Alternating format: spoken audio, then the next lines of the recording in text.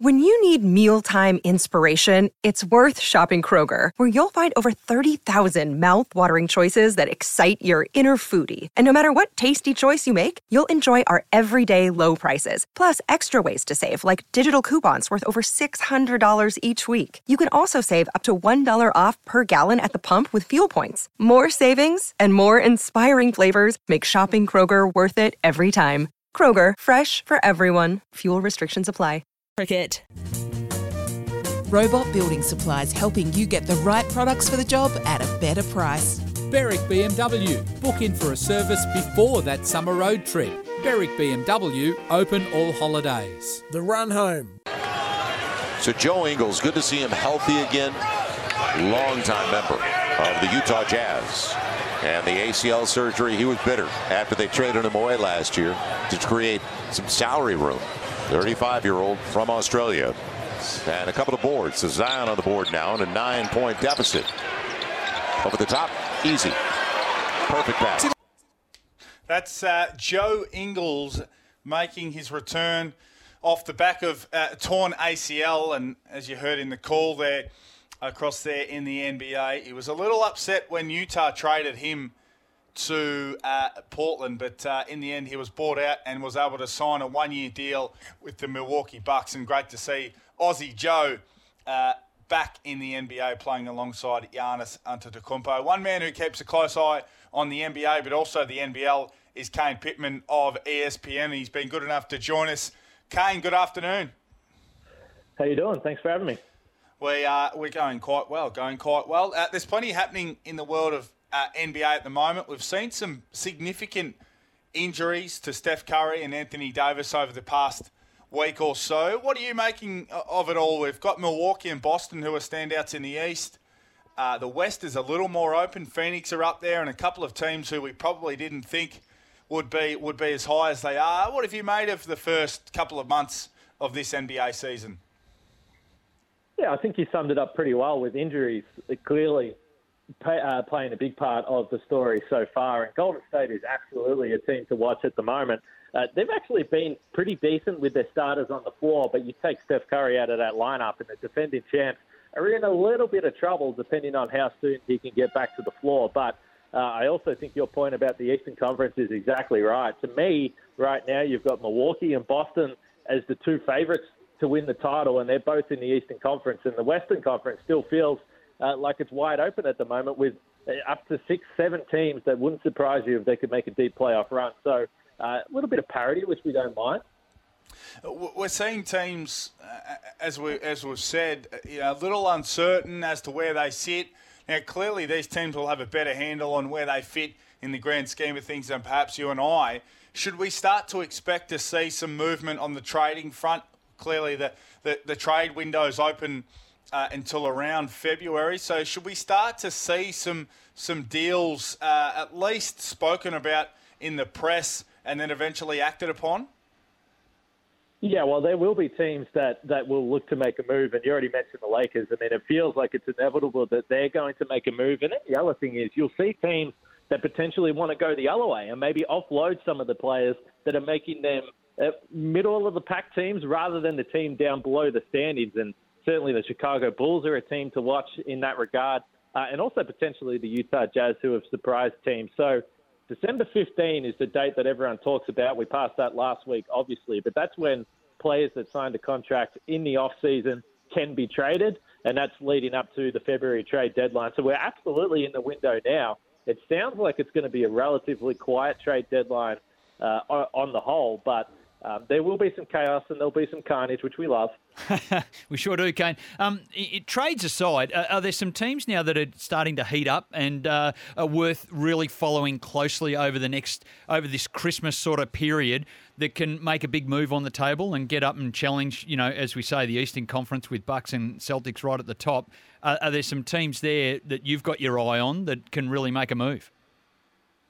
Yeah, well, in the West, and I don't want to be too simplified with it here, but the Memphis Grizzlies are currently at the top of the standings in the West. But this is a young team that has been thereabouts the last couple of seasons. They've got some postseason experience now, and just by virtue of having Ja Morant and some of these other young players on this team, they are absolutely must-watch for Australians trying to get into the NBA. as far as the top teams goes, you mentioned Milwaukee and Boston. Perfect timing for Boxing Day, 9 a.m. These two teams, the best teams in the NBA right now, they're going to be playing. You've got Joe Ingles obviously returning for the Milwaukee Bucks. And another team to watch, which I believe is probably number one on my League Pass rankings, is the New Orleans Pelicans. Zion Williamson is absolute box office. They've got young stars across the board, and also Dyson Daniels, a young Australian who's in his rookie season, and we think is going to play a big part of the Boomers moving forward with the World Cup next year, onto the Paris Olympics and beyond as well. So these young teams are the ones to watch. It does feel like there's a little bit of a changing of the guard in the NBA. Memphis currently playing against Denver. That game's in Denver. Denver 91, Memphis 82. But as you mentioned, Ja Morant's got 32 points and 10 assists midway through the final quarter. I want to stay with Dyson Daniels for the moment, Kane, because anytime he's been given some opportunity, and he was getting healthy scratches earlier in the season, which just I could not understand. I respect the fact they're a talented team, New Orleans, but Dyson Daniels makes things happen every time he's on the floor. He's an elite defender. He's got great length. He's shooting the ball well. He's athletic. He rebounds well. Surely we're going to see him receive more playing time as this season grows and he improves? It'll be interesting because they do have an all-star, Brandon Ingram, who's been out for an extended period of time with a toe injury, and he's getting pretty close to coming back. And while they're not exactly like for like, you do feel like that's going to take some of the minutes there that Dyson's been getting. But he's played 17 straight games now where he's been in double-digit minutes, which you love to see as a rookie, because it's one thing to get minutes as a rookie on a team that's no good, down the bottom of the standings, going to be back in the lottery, but to break into a rotation of a team that's near the top of the standings is impressive. The Pelicans weren't a good defensive team last year, and that's why Dyson Daniels is valuable to this team, because as you pointed to, Josh, he defends, and he defends multiple positions. He can play as a sort of a secondary, tertiary ball handler as well. So he's just the perfect role player, and he's doing it as a rookie right now. Clearly he will improve, and the upside is high, but for right now, he's been a player that Willie Green, the head coach of the Pelicans, has been able to trust, and that is honestly just pretty rare for rookies. Another Aussie doing incredibly well down there in the desert in Phoenix is Jock Landale. He's having an excellent season coming in and playing as a backup big guy. He's shooting the ball really well. He's blocking shots, and I guess the query on him was whether as a 4/5 man, he had the height, the length, and the athleticism, but he's proven he can block shots, he can rebound, and he can certainly play inside with some of those big guys over there in America. So Jock Landale's having a really big impact on a really good team. Yeah, he was a little bit frustrated, I guess, last year in his rookie season with the Spurs, because it's not like the Spurs were threatening to win anything last year, and Landale's minutes were really sporadic. When he got his opportunity, he played well. But he spoke about just learning the NBA life and the fact that you can play really well one night. It doesn't necessarily mean you're going to get minutes the next. But the thing that Phoenix like about him, and Monty Williams has spoken about it, Chris Paul's spoken about it, is the fact that he runs the hard floor. He runs the floor hard. He does all the little things for this team. And the thing that they do like about him, which is going to have to be a bit of improvement, is the fact that he can space the floor. He can shoot the three. Unfortunately, this year, he's down at 16% from three, and that's been a little bit of a reason why his minutes have dropped off on a few occasions this year. But if he can get that back up to where we know it should be in the 30s, I think then his minutes are going to continue to be steady. Okay, we've got a few off the 40 Winks temper text here. Just Paddy Mills with a question mark. Update there? Yeah, it's just challenges for Paddy Mills right now. This is not something we're used to seeing. He's been picking up the DMPs, and the problem is that the Nets just have depth, and they've actually been healthy. Kyrie Irving has played a stretch of games now. We know Ben Simmons is there as well, playing the guard position.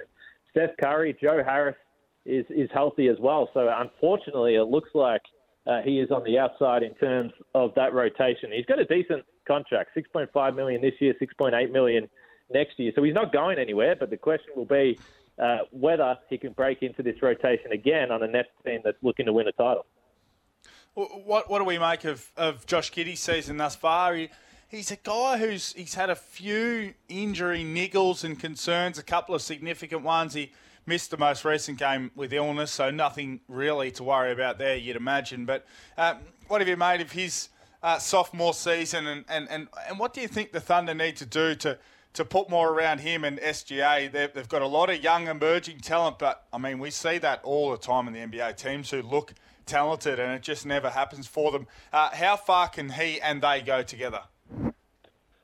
Yeah, it's been a good sign for Josh that as far as his scoring goes, we know he's an absolute wizard with the ball. His assist rates are super high, but his efficiency's gone up at the rim.